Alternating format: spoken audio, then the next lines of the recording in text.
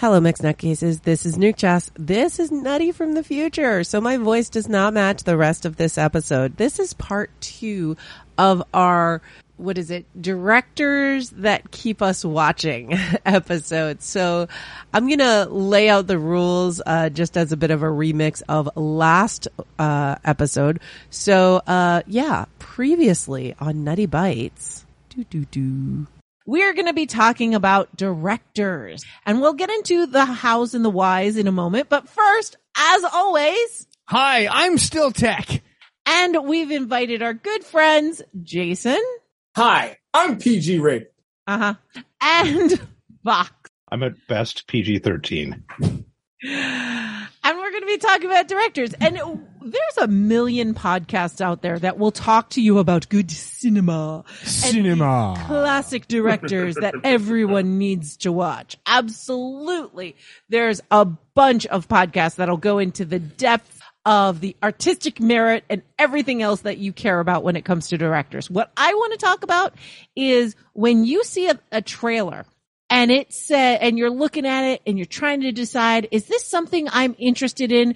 And then you see directed by. And if that directed by makes you say, yes, I'm going to watch that. That's what we're going to talk about. We're going to talk about directors that make us watch their movies. These aren't the best directors. We're not trying to say that these are the masters of the craft and that everybody else is garbage. These are our favorites. We're not saying they're the best. And while we're talking about our favorite directors, let's acknowledge the worst movie they ever did. And as Jason would say, and on that note, the rest of the story. Third director. Okay, so I already sort of popped the cork on Stanley Kubrick, so I'm just going to ignore that one. We're going to push that aside. You're not going to do that one? You're changing your mind? You're going to pull us a Vox and just mention one and move on to something I am else. going to call my second audible. That's right. That's right. It is my 17th flea flicker play in a row. Only Jason knows what those words mean. Yes, that's right. Only Jason knows what that means. But it's, you know what? Here's the joke. Here's the rule of humor. If it was funny once, it's funny every time. And do you know what's better than a flea flicker on the first down? The flea flicker on every down. All right, absolutely, Johnny on. Football. Okay, so I need to bring up old school, my man, Ridley Scott. Mm-hmm. All the way back to movies like The Duelists, which we still haven't seen. Which I still need to see. You are correct, but I've watched a lot of the scenes from. But the thing is, it's a story about French duelists in the 1700s or early 1800s, but it has some of the most realistic swordplay you've ever seen in a movie. The thing about Ridley Scott, what really sort of blows my brain, is that every single movie is sort of shot in a different fashion, and how he uses his cameras and how he does his movies. And, things like the original Alien and Dune and Blade Runner and even commercials like that 1984 Macintosh ad where they throw the monitor at the screen, which they made fun of on Futurama, where everyone will be eaten by squirrels. And then they throw the monitor. I love Ridley Scott movies, or at least those ones. And the fact that he's able to create entire worlds with his camera and with his visualization and tie them together in some ways that everybody else sort of feeds off of. So Alien is a franchise that we all know. And we all, I don't think there's one among us that hates the Alien franchise. We all love the Alien franchise. It's great. No, they're the worst. Huh? They're the worst. They're the worst, right? Okay. Blade Runner is another franchise that we all know and love. And Blade Runner is sort of the genesis of at least the visuals of what we know of as cyberpunk. I mean, all because of a guy named Sid Mead. We have to agree that Sid Mead was the visual artist that created the world that Ridley Scott then shot in film. Okay. A huge Sid Mead fan, by the way. Anyway. I mean, don't forget,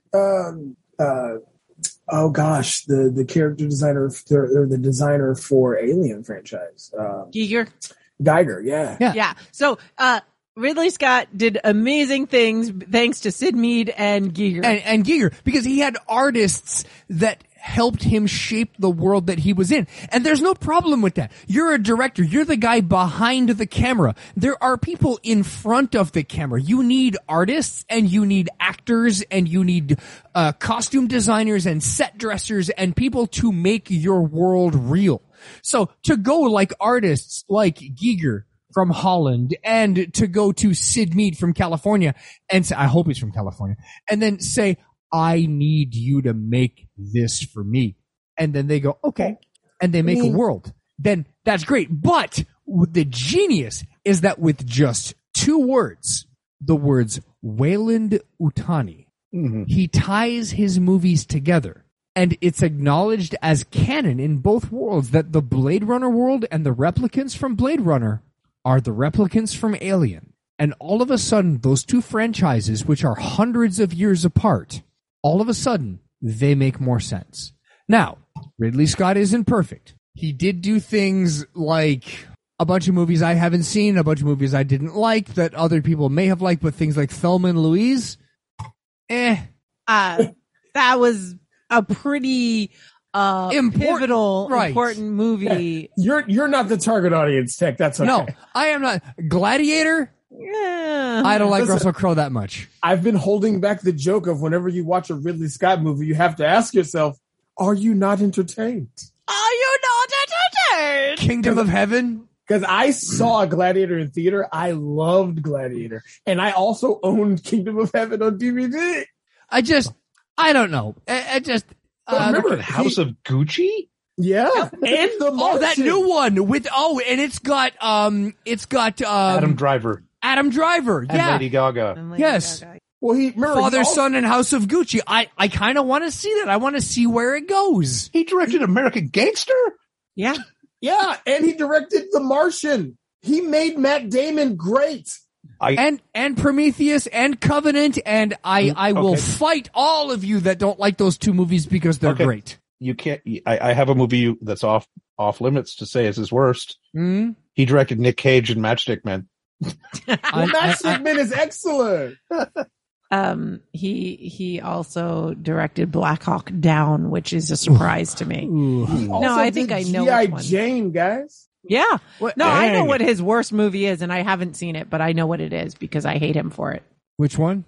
Exodus, Gods and Kings. I believe that's the one where he refused to hire a non-white cast and said nobody's going to come to a movie to see the leading actor Mohammed. Right. For it. But he ended up. Oh, maybe it's a different one. I'm not seeing it on. No. No. He ends up. No, I know he said that, but I can't remember who it was. But I remember him then casting some unpronounceable Dutch name, and I'm like, really? But we have a problem with Mohammed. You're just a racist. What's real? No. Hold on. Here's the thing. He doesn't. This shows you he does not understand the people he casts in movies because he cast Sir Ben Kingsley in that movie. Yeah, but white people have accepted him. They tried to, but spoiler alert, he ain't white, y'all. Right, but white people have accepted that, and we've all discovered that. Tony Slattery? Yeah, Trevor Slattery. Trevor Slattery? I love that guy. You'll never see it coming. Look, that still remains one of my favorite reveals in all of the MCU. But yeah, you're the Mandarin, the Mandarin reveal. Okay, I gotta say, taking an Asian stereotype and turning the Mandarin into Osama bin Laden, one amazing twist, brilliant, because he's an Asian supervillain. I love it. And then to have the twist where it's Tony Slattery. Trevor Slattery. An Indian guy. The Indian guy that played Mahatma Gandhi and won awards for it. Even better. And then Hail to the King, the short that then tells us that there's a real Mandarin out there and he's mad. Go watch Shang-Chi. Yeah, go watch Shang-Chi. Good.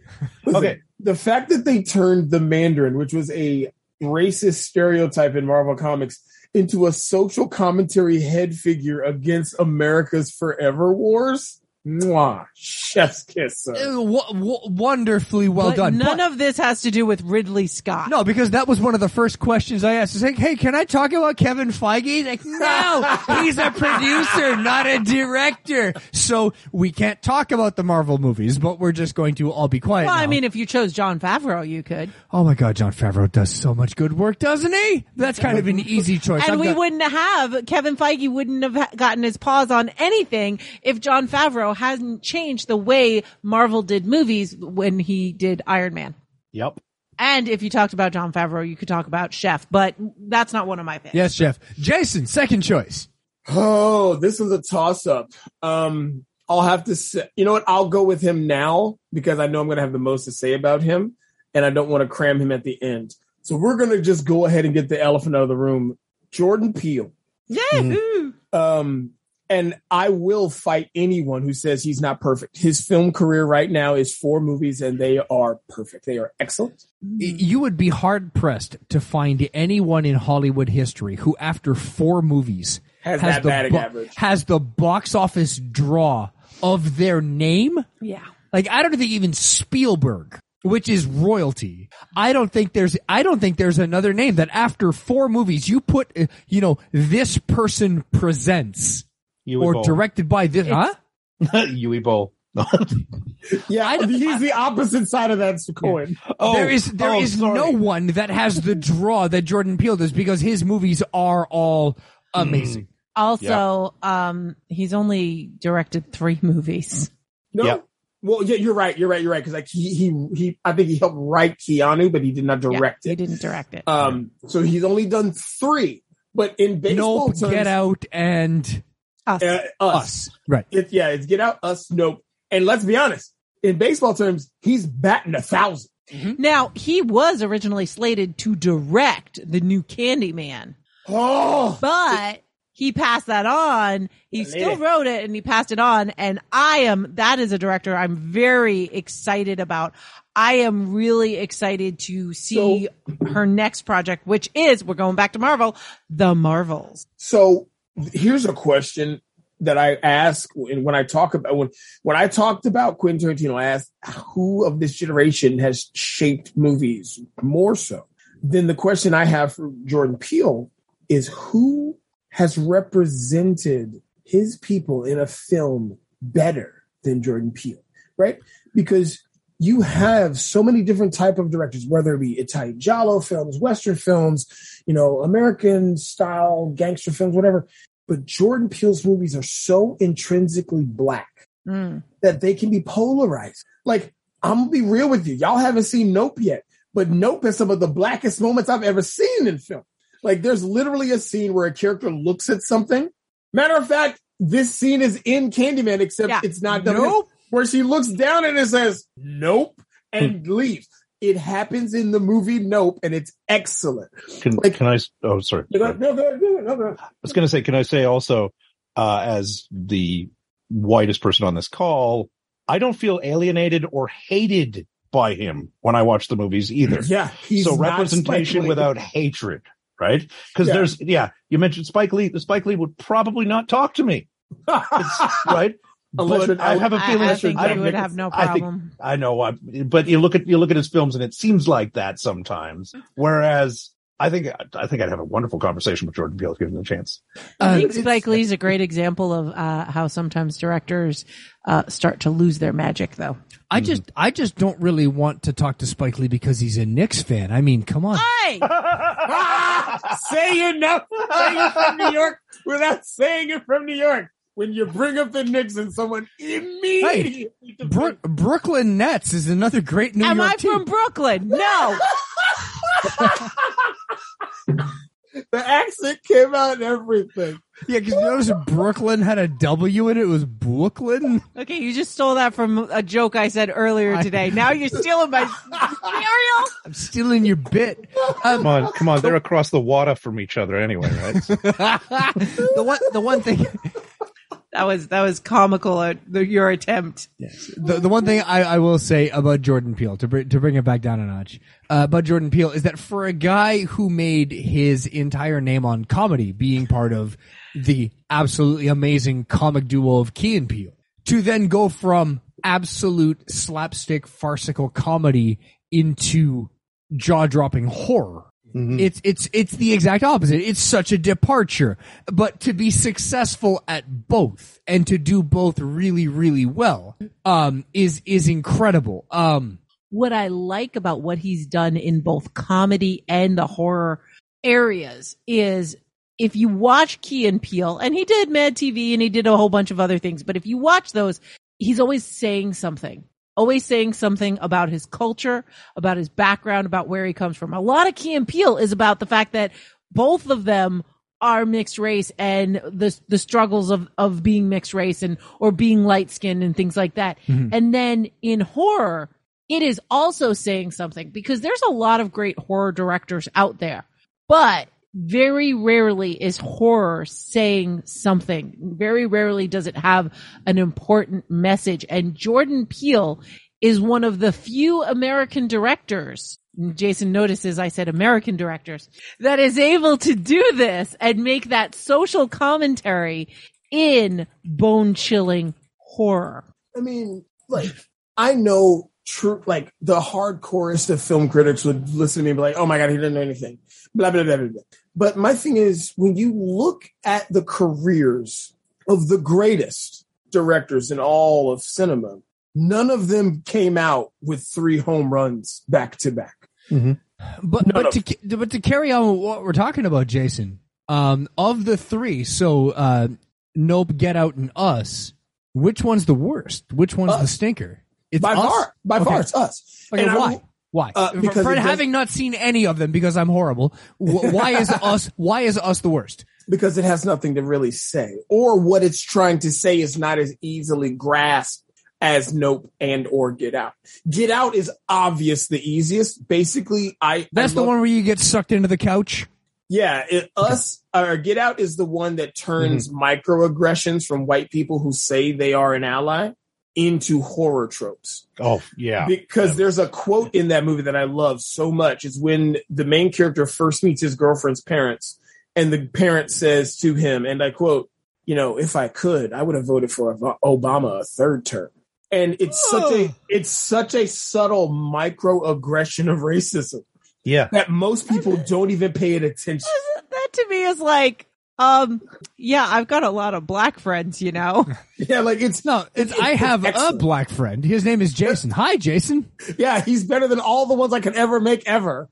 But no, it's like that line from some people. They're like, why does it matter? That's not important. That's not a bad thing. And then people who are like, oh God, wow. Like Nutty heard me say it and goes, oh God. Okay. Ooh. If you take it out of context, it could seem innocuous, but the delivery of it made it infinitely more creepy as well. But, and he pulls really good performances out of actors that you recognize, but not for being the best of actors. Like I can't recall that guy's name, but you've seen him in a dozen movies, and he was never as good as he was there.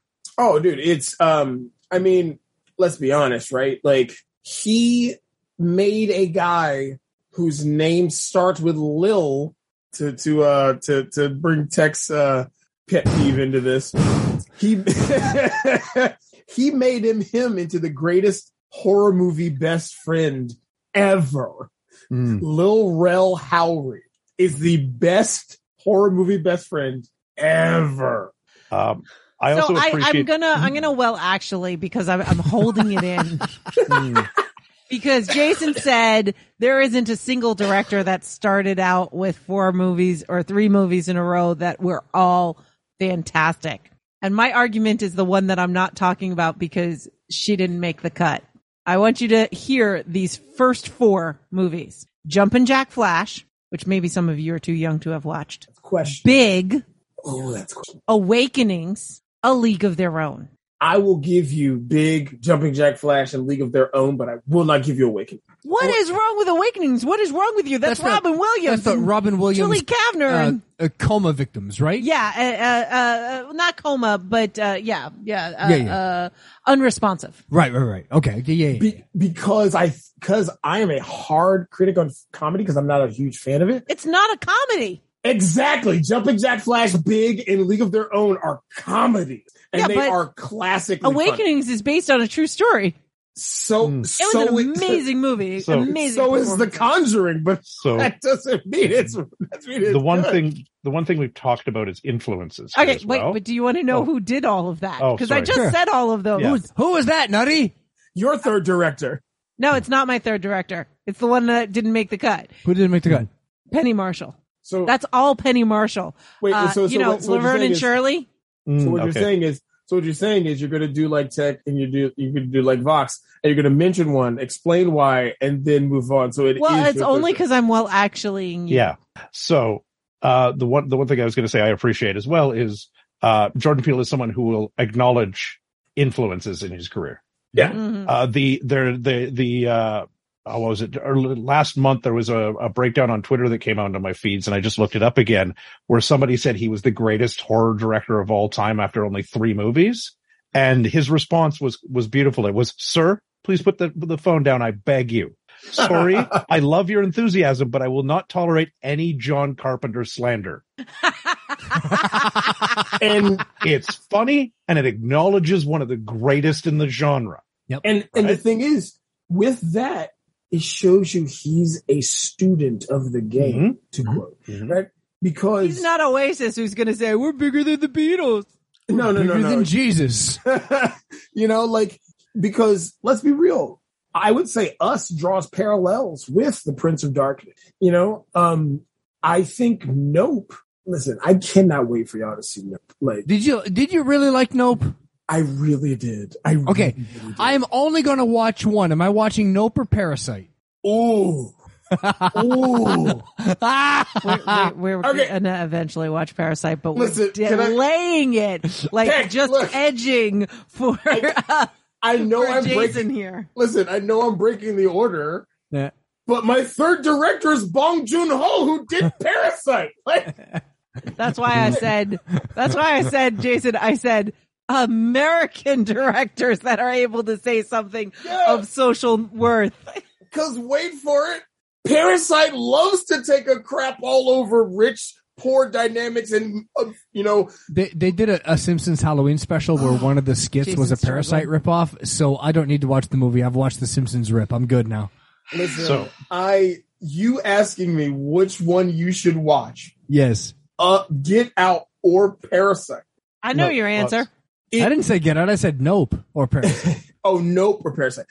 Okay, if it's Nope versus Parasite. Wait, Jason, I know your answer. Go ahead. Both of them. BOFFUM,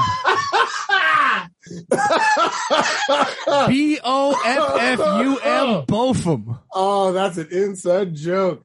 Am I wrong? No, honestly, to real talk, if I had to pick dollars to donuts, gun to my head, I would say Parasite, because I put Parasite from Bong Joon-ho on the same level as Get Out, and Get Out is better than Nope. So right, why going to Bong Joon-ho now? So I want to ask. So then, why did you pick Jordan Peele over Bong Joon-ho? I picked Jordan Peele before Bong Joon-ho. Excuse me. Because one, I wanted to talk about him more, and two is because his library of films are not as clear cut as Jordan Peele. Because again, he's only done 3. Bong Joon-ho's done Snowpiercer, Okja, Parasite, Host, Mother. He's done Tokyo. Or he did the screenplay, but never mind. And he also did the screenplay for Host. He didn't direct Host. But no, the Host he directed. Okay, yeah. How many of those have you seen, Jason? I own all of them except for Okja. Because how many of them have you? Okay, you own them. How many of them have you seen, Jason? All of them. Okay. Yeah. I have a question. Have you seen any of his shorts? No, none of his shorts, but I did hunt down Memories of Murder, which took me a while. It took me a while to find that one, but there's one called White Man that I really want to see. This is first. But he speaks to economic inequality like Jordan Peele speaks to the black lifestyle, the black problem, the black issue. Existence? Existence. You know what I'm saying? Like the black, thank you. That's the word I was looking for. The black experience. He speaks to. Let's have the white people on the call explain to the black people. I know, right? What the problem is with being black. And that's not what I was going for. No. I knew there was a word you were looking for. Exactly. That seemed to be the one. Exactly. Listen, the orator gave me a good word. But no, like he speaks to the professional communicator found the word for us, and thank you for that. Despite the fact that you will claim because I like reasonably spicy food and my skin dries out, I am still the whitest person on this call. I love how that's like a badge of honor for you right now. He likes spicy food, and he ashy, but he's still white as heck. See, I understand who I am and where my boundaries are. Oh my God! You tell one person to put cocoa butter on, guys. One person. Oh, but no, he literally speaks to economic inequality like Jordan Peele speaks to the black experience. Like Parasite is such a spectacle of excellence when it comes to storytelling and messages in a film that it's hard to compare to anything. Like he speaks to economic inequality like Blade Runner speaks to the idea of self. Like that is the level I put it on. But he's done more films than Jordan Peele and more films that have not done as well. Whereas all three of Jordan Peele's films have crushed it at the box office. Because outside of Parasite and Snowpiercer, I have never heard of any of the other movies. I've heard of Mother because it got a big blitz. Yeah. But that's only, I think, because Parasite was such a rousing success, right? And honestly, I had never heard of Host until Scott Sigler brought it up as something he enjoyed, and I ended up looking it up and watching it and being, oh, that's an excellent movie. There's another short that he's done called Influenza, which makes me go, I kind of want to see that. So this is one of the problems that exists. And I was talking about this on one of my Dog Days episodes where I was talking about shorts, is there isn't really a good avenue for people to watch shorts. And shorts are really where a lot of the magic happens. And when you can tell a story in like 5 minutes or 10 minutes,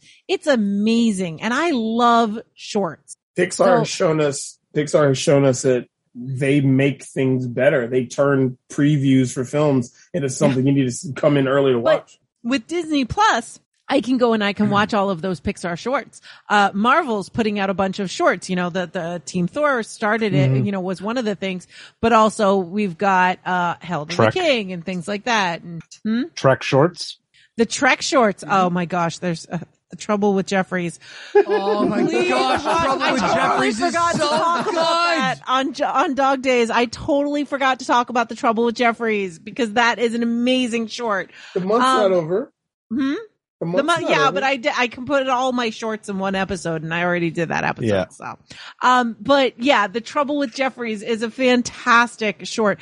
There isn't enough avenues for us to find these. So, all right, streaming services. Disney Plus is doing it. Netflix, you got to start getting the rights to these shorts. HBO, you got to start putting out your shorts. Give us some collection. Netflix did that with Love and Robot. Love, Sex and Robots? Okay. Very good. Both seasons. A giant collection. It's a collection of little mini sci-fi shorts. Some of them cutesy, some of them not family friendly at all, but all of them could you exposing imagine you to new directors and new could you imagine going to Netflix and saying, let me see all of Bong Joon-ho's shorts, or look at this director or that director? Yeah. Yes, that would be great. The Animatrix. The Animatrix. Mm-hmm. Yes. I've never seen it. You never saw The Animatrix? No. Oh, it's good. I think it came between 2 and 3, so I was like, bleh. No, there was The Matrix and there was The Animatrix. I think it's between 1 and 2. That's it. The thing is, there was no other movies. I don't know what you're talking about. So they're all self-contained stories. Half of them are worth watching. The other half aren't. One of them is very, very hard to watch. The soundtrack's amazing. But the soundtrack is absolutely amazing. So I will say, in the spirit of embracing the bad to appreciate the good, there actually were 3 Matrix movies. Only one of them was worth watching. Is this like the Mandela effect? And Highlander 2 existed but the only decent representation of it was still crud, and it was the Renegade There cut. could only be one. Oh. Yes, But we acknowledge 3 and the others, except the Guys, source. And the Guys, The source doesn't exist. Let's be honest, guys. If they were going to do shorts, it would just be On Your Mark on loop. That's what it would be. Because That's that's actually a really good short. I yes. mean, that's just How are it's a we music not video. talking about Hayao Miyazaki? Because I was We gonna don't need to talk about Hayao Miyazaki. So 'cause my we have a third whole choice is series. Hayao Miyazaki. Listen, You've done it before. listen, I was going to say we have a whole series called Intro to Ghibli where we talk about Hayao Miyazaki. Yeah, I and thought that you was guys obvious. haven't- And you guys don't want to let me have a 30-minute monologue about Isao Takahata and his effect on the psyche of children. In addition to the 30-minute monologue you do every single Intro to Ghibli, where I have to Absolutely. cut some of it each time. Yeah. Listen, that's So- why Tech does the 30-second synopsis. For Bong Joon-ho, honestly, his worst movie for me is Object. When you compare it to Snowpiercer, Parasite, or Mother, Mhm. it is by far the worst of those 4 films. Tough for me because I've seen only Snowpiercer. I have to tell you, Snowpiercer, just the name gives me an idea of what the movie is. Because wasn't there like I thought that was bad movie? I thought that was a Bond film. Yeah, wasn't there like this bad movie, like about a train that goes off the rails in the snow or something, and then a bunch of people get killed? Mm. I didn't even. And then I realize keep that getting was him. lost with that movie about the murder in Iceland, you know, Smila's Sense of Snow. And then I just have no idea anymore. I mean, there's that one where there's the snow, there's the zombies in the snow. Yeah, there's just so much. Were they Nazi zombies? So I'm gonna move on. I'm gonna talk about my last director, not Penny Marshall, a different woman, Amy Heckerling. And you may be saying, who's that? Well, this is the woman that her first 3 movies, Fast Times at Ridgemont High. Hated it. What? Really? No, keep going. Even that one scene? No, that one scene is probably the All right, greatest thing that ever makes put to up though cinema. for the rest of the movie. Johnny Dangerously, Oh my god. Okay. Love that movie. National Lampoon's European Vacation. Okay, also love that movie. But also did the Look Who's Talking, also did Clueless, Loser, Wow. Okay. Okay. Vamps. Okay. Wow. Yeah. Vamps. Yes, Okay. Vamps. So she did. You said Wait. she did Christmas Was- Vacation, or Was Vamps the European. one? Was Vamps the one we watched Yes. together? Yeah. Yes. Okay. Yeah. Listen. Those are the best jeans in all of Hollywood. End of statement. Period. No rant from me. Yeah. I love her. I think it was her name that made me watch Vamps. Which was a delightful choice. Yeah. So what's her worst? Probably European Vacation of what Yeah. I've seen. No. Maybe Look But Who's it's Talking fantastic. too. Yeah. No. Look who's talking to. No, I would watch Lucas Talking 2 way before European Vacation. I'm sorry, because as much as I know that Chevy Chase is a horrible, horrible person, I still enjoy his early work. And I still enjoy him in Community until I realized he was actually just saying things he believed. But I mean, like she wrote Clueless, the TV series. Yeah. Well, no, she wrote 4 and directed 4 of the episodes, but she was not the showrunner. Clueless, the movie was her deal. And actually the reason I watched Clueless is because I knew that she did Fast Times at Ridgemont High, and I was like, you know what? I'd like to see an updated version of that. I do One that's a want little to. less rapey. I do want to hear what the best scene was out of that, because in your mind, because I remember one scene, and it definitely wasn't that. Is it able to be said? I'm talking about Phoebe Cates. Listen, Okay. It's even Maybe- referenced in Stranger Things because Okay. Yeah, because they're discussing whether or not a particular character in the show is gay, and it's like, you told me she froze Fast Times at Ridgemont High at the Phoebe Cates getting out of the water in the red bathing suit. No, I remember. How could she be straight? listen, and that is a legitimate statement. Like, Yeah. legitimate statement. But yeah, I just think that she has this grasp of like that, like there's something about the teen shows that I love, and she's got that whatever kind of a vibe going, but she hides depth in those movies. Like Clueless seems like it's all fluff, but there's a lot of really good depth there. Like it's all about accepting people for who they are, and that you shouldn't try to change them, even though we're just doing Emma. It's also her work also doesn't fall prey to the John Hughes or the John Waters films tropes and issues. Like comparing her to those two guys, I'm confused how those two are connected, other than their first name is John. I think John Hughes is who you're thinking in this case, because John Waters, completely different genre. John Waters loves to celebrate the trashy. Everything's set in Baltimore. Divine is in everything, but until she passed away. But the thing about it is, it's that B-level sleaze that corrupts kind of the humor of the movies that isn't in things like Fast Times at Ridgemont High, Look Who's Talking. Like, there is some of that gaze in Fast Times, but again, it's from the spectrum of a woman, so it doesn't hold that same weight as a John Waters or John. Like, those would be the contemporaries she grew up watching. And then said, I'm going to do better and beyond them. And I would say Clueless shatters almost their entire filmography just from how well Clueless does representing a female character. Like we talked about how Luc Besson loves powerful, strong, independent women. Like that describes the main character of Clueless, right? I'm going to have to argue that John Hughes and Amy Heckerling were contemporaries, not that she would have been influenced. 16 Candles came out in 1984, and Fast Times came out in 1982. That's long enough to watch that movie. No. Her movie came out first. Oh, so she was before him. Okay, cool. Yeah, but I would say that they're more contemporaries than anything else. And while John Waters is definitely was making movies since, the 70s and so forth, it's a very different genre. It's the way I categorize them because of the kind of sleazy kind of aspect, right? Like, because you don't get that type of raunch. Yeah, but you didn't get that in a John Hughes movie either. I don't know, there's bro. Some raunch in the John. I don't know. Suggested raunch in the sense. There's a lot of rapey. The conversations had in Breakfast Club. That's the thing is, those things were there, but they were definitely not as evident. I think what Jason's trying to say is that it comes across a little different. And I think one of the reasons for that is in her movies, the relationships between the women are very strong.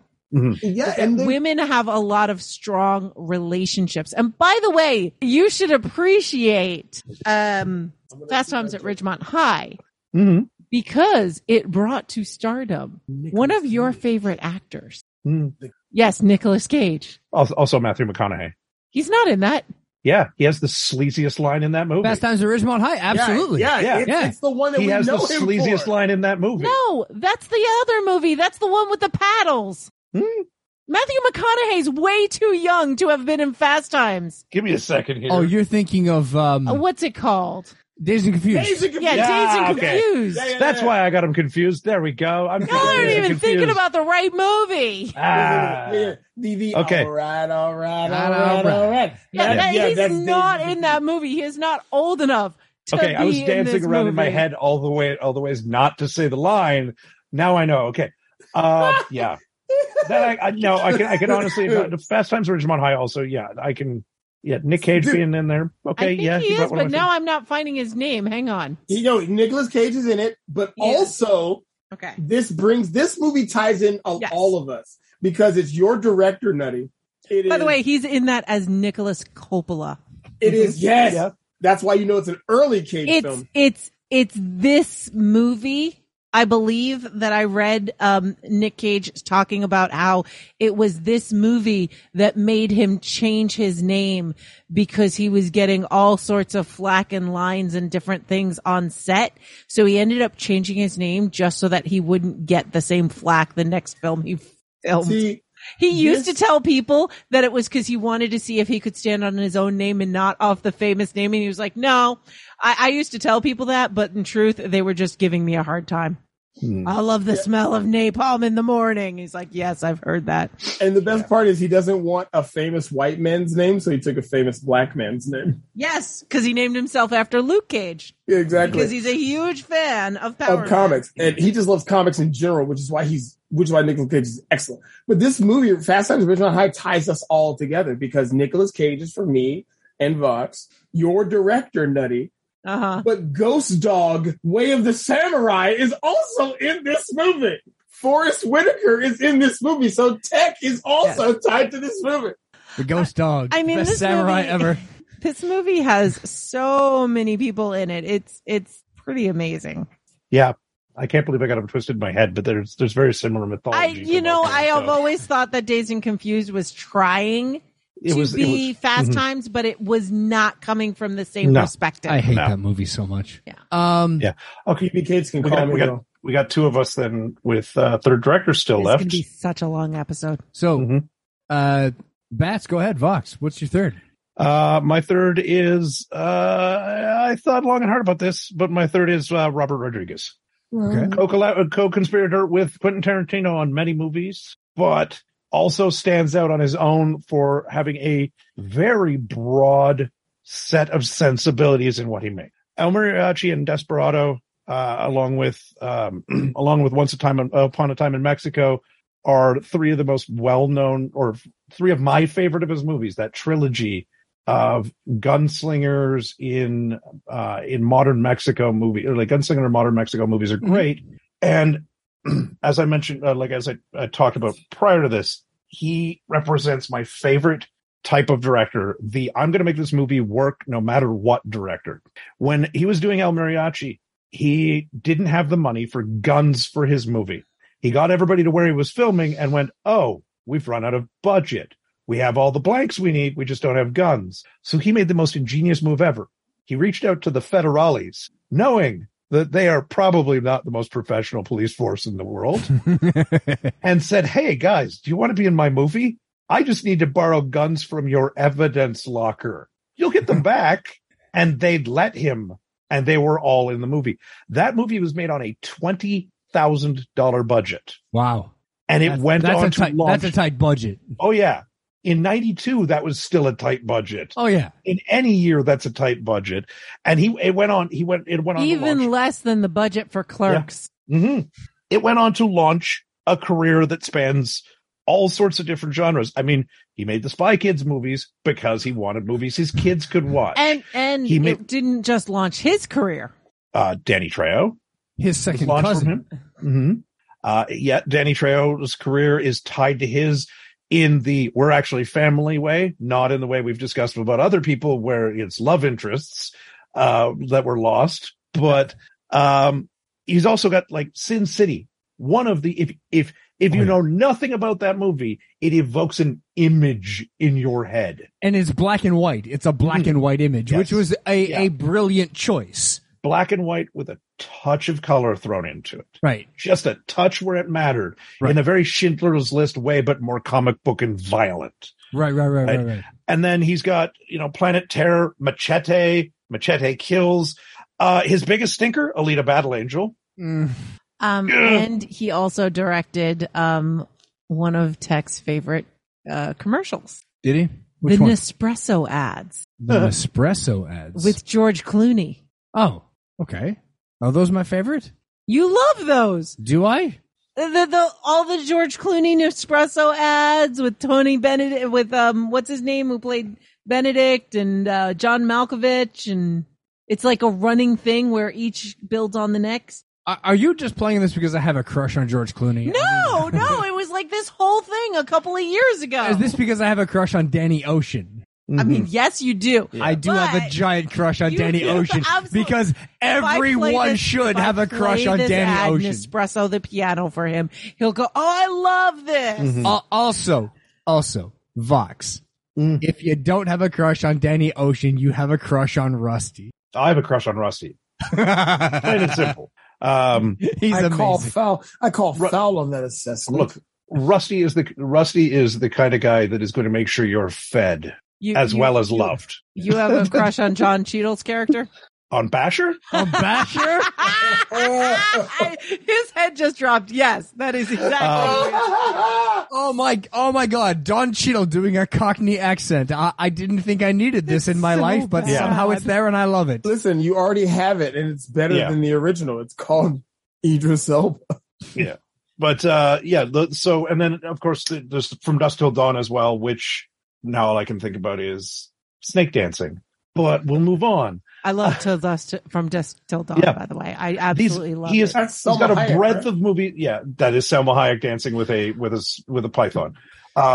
But he's got such a breadth of movies, and he started from absolutely nowhere, and that's awesome. That was the spirit I wanted. Like that was the era where I wanted to make movies myself, where I thought about branching into writing more, and he was one of those early influences. It was like, wow.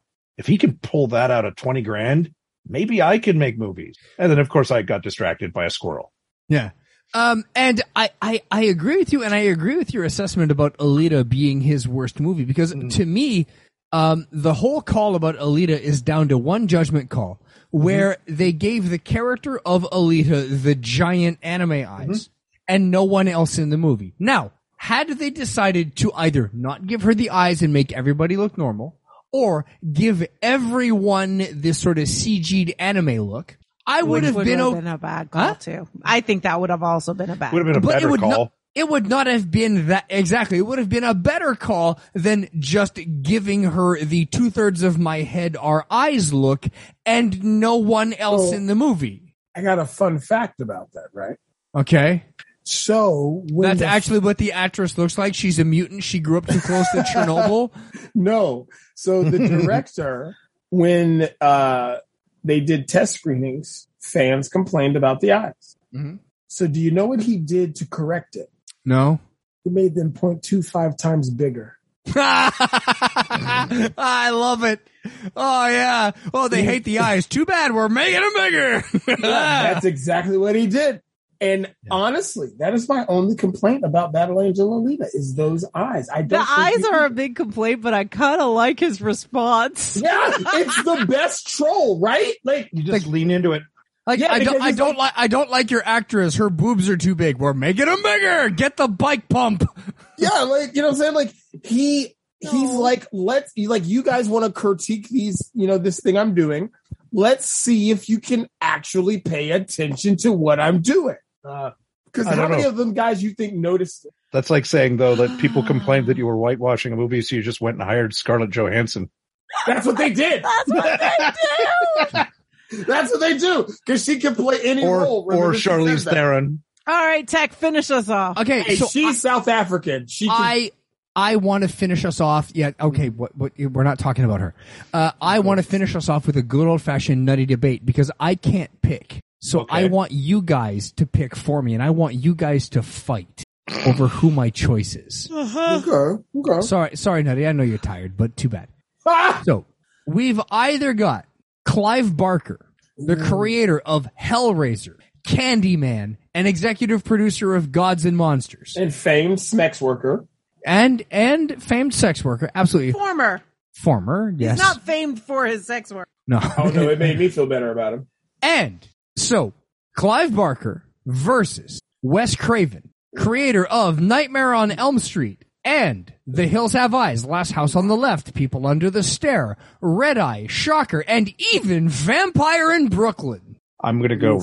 Clive Barker, he's got more to say. And, Nutty, you are. Yeah, but. Go ahead. But who created the more enduring icon of horror? But Hellraiser's up. Pinhead's up there, man. Pinhead's up there, but Pinhead didn't become Scary Terry. Yeah, but Rick and Morty's an excellent show. But between Pinhead, Candyman, and Freddy, all three of them are hugely important horror icons. And sadly, Ghostface. Yes, he did do Ghostface. Mm-hmm. He brought, He And yeah, Ghostface from Scream. Yes, absolutely. He brought back the iconic slasher movie in a gloriously wonderful way with Scream. And he also did The Hills Have Eyes. Wes Craven, you mean here? Yes. Yeah. Yeah. But I still think Swamp that Thing. Clive Barker has more to say. Now, the question is, I can definitely pick out the worst movies from Wes Craven versus the worst movies from Clive But Barker, you're because gonna Clive Barker just doesn't have enough movies. No, but you're going to say the worst movie from Wes Craven is The Vampire in Brooklyn, but that is classic. That is. I mean, there's so many to choose from. I could choose any of the Screams as well. Music of the Heart. What? That is not one of his movies. Yes, it is. Not that he directed. Yes, he did. Oh my God, it is.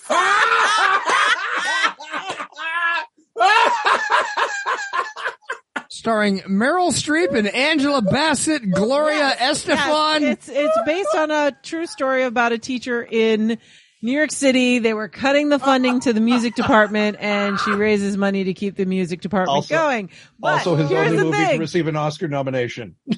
Here's the tea. Okay, you want the tea? Mm-hmm. That teacher, once she got paid, once she actually got money for selling her story, she quit and abandoned this music program that was supposed to be so important to her. Listen. She didn't care about the music program. It was to save her job. Ducats, Just bro. saying. Ducats. And honestly, you don't get that much money from, I mean, I know New York City school teachers don't Got to get get the much money. Skrilla. Dollar bills, y'all. Exactly. So I gotta lean with Nutty here. I gotta go Clive Barker. Okay. And I'm gonna go Clive Barker for Even if my name is Freddie. And your name is And your name is Jason. And my name is Jason. I'm gonna go because Clive Barker did The Midnight Meat Train. Wait, knowing what Clive Barker used to do for a living, I don't think I need to see this movie. No, That movie's excellent. I've seen that movie. That's Vinnie Jones. It's Vinnie Jones at his scariest. And he's scary in everything. Because he's Vinnie Jones. Yeah. So you got The Midnight Meat Train. Hellraiser, of course, but you also have Nightbreed, which are another classic horror film. But there's one that we all agree is the sexiest horror movie villain in all of horror. Even with a mouthful of bees. Even with a mouthful of bees, he did Candyman. I was going to say Chucky's not in any of his stuff. To be fair, Mark Hamill did the voice of the new Chucky, and I'm with it. It's good. That's good. Yeah, it's good. Here's my fear. My fear is that Clive good old Clive is going to ruin his legacy with this year's new reimagining of Hellraiser.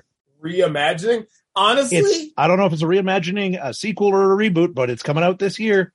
My thing is, if you had time to cut off the production of your movie after the new Jordan Peele one produced one came out, you should have, because that movie did yours better, a little bit better. So apparently the new Hellraiser scheduled for release exclusively on Hulu this year. Okay, I'm not seeing a directing credit for that though. But you know what? I'll take it back. Directed by David Bruckner. Yeah. Weird, because they listed it under his filmography. Yes, they but did. Isn't that weird? He's getting credited because it's based on... Wait, he directed 3 movies. Yeah. Yeah, but they're all good. No, he directed Hellraiser, Nightbreed, and Lord of Illusions. Yep.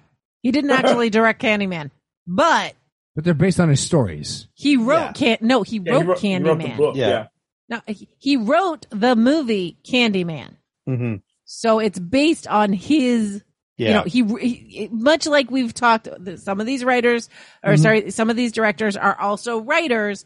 Yeah. And, sometimes you kind of forget because you think, because it's from the mind of, but yeah, no, it's, yeah, he wrote the book. It was in a collection of stories. I cannot think of the name because we talked about it on the Candyman episode. Yes, it was directed by Bernard Rose. But really, I believe what we were discussing on it was that there was a lot of Clive Barker in the direction as well. Oh yeah. But yeah, no, it's Wes Craven for me just is one of those. It's one of the names that when I hear Wes Craven's name, I think horror.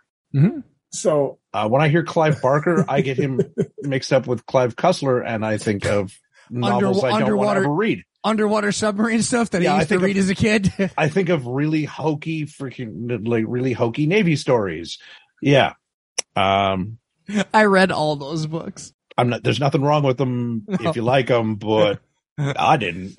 They were cornball, and that was great. Yeah. I had another name that just came into my head that has now popped away. But so we need to talk. Yeah, so we've talked about Wes Craven. We've talked about Clive Barker. Who else do we need to talk about? That's it. We've all done 3. Lightning round. Yeah. No, we've done 3. That's I was gonna say I had one name for a lightning round if I wish I watched more of their movies. Yes. Fritz Lang, Metropolis, some of the most visually. He's a director that you know what he wrote, what he made, without ever having seen it, right? Okay. Or without ever having heard his name. Or this is a classic, like 1920s, 1930s through 50s level movies. Yeah. No, I'm going to say we're going to wrap it up, and we're going to ask the listeners who are some directors that if you see their name attached to a project, you tell yourself you're going to watch that movie. So you can always share that either in the Discord, which is my favorite place to talk, in the Facebook group, or in any of the details in the outro. Thanks so much for joining me, everyone. I really appreciate having all of you here with me. And I'm going to make you all stick around for just a little bit more because we need to thank our patrons, without whom we would not be putting out 2 episodes a month, even during dog days, which is quite the feat. Janetti, I want to say, this is the first time I've been around for thanking the patrons in a long time. I usually do it. Hey, Jason, afterwards. Is there a patron you'd like to thank personally? Oh, yes. Yes, there is. And that would be Jax, our top tier Big Daddy patron, correct? No, it would not. Yes, it would be. And then maybe you might also want to thank our next patron, our next Big Daddy. No, I wouldn't. Not even myself. Oh, okay. Well, I'm going to thank Jason for being one of the Big Daddies. And I'm also going to thank Rich the TT for being our 3rd Big Daddy. I know it's called the Nimla Studio Street Team, but really y'all have made it the Big Daddy team. So thank you so much, all of you. Thank you, daddies. Jax may have to tell me where I missed an edit in this episode. I also want to thank our patrons of the arts, Andy, Luke, and brand new patron, drum roll, Kaylin. Thank you so much for becoming a brand new patron of the arts. Thanks, Kaylin. Thank you to Mark Cabot, to the Encaffeinated One, go ahead, Jason. Hold on, let me get in close to my. Oh my gosh, you should have prepared for this. No, I had to get my voice right because this was the correct voice for Melissa, the Bathtub Mermaid. And you really need to be listening to our episodes lately from May Del Mar, Actual Woman of the Sea. Woman of the Sea. Killing me. They are making me laugh so much. And thank you to Susanna as well. That is going to round up our patrons of the arts. But we also want to thank all the other patrons without whom we would not have the lights on, which I only have one little strip of LEDs here, but that just tells you how it goes, or be able to pay our server fees. So thank you so much to Shane, Uncle Monster, Greg, Harold, Hugh, Ian, Justine, Ken, Kinsey, Crazy Joe Adventures. Welcome to the team. I believe I've already read your name out loud, but he's also new. Mike, Patrick, the Radical Geek, Steven, Will, and Zachman. Thanks so much, everyone. I really appreciate it. And on that note, thanks, everybody. Bye. Bye. I'm going to go see Idris Elba fight a lion. Bye.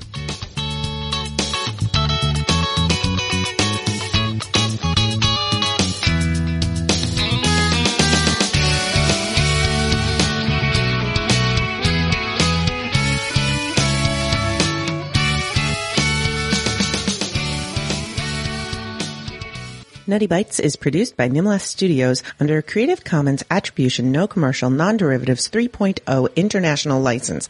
That means you can't change it without my permission. You can share it and send it to your friends. Just link back to me, my site, and everything. We live at nimlas.org, which has links to everything social media, including facebook.com/group/nuttybites and patreon.com/nukejoss, or call 347-NUTTY42.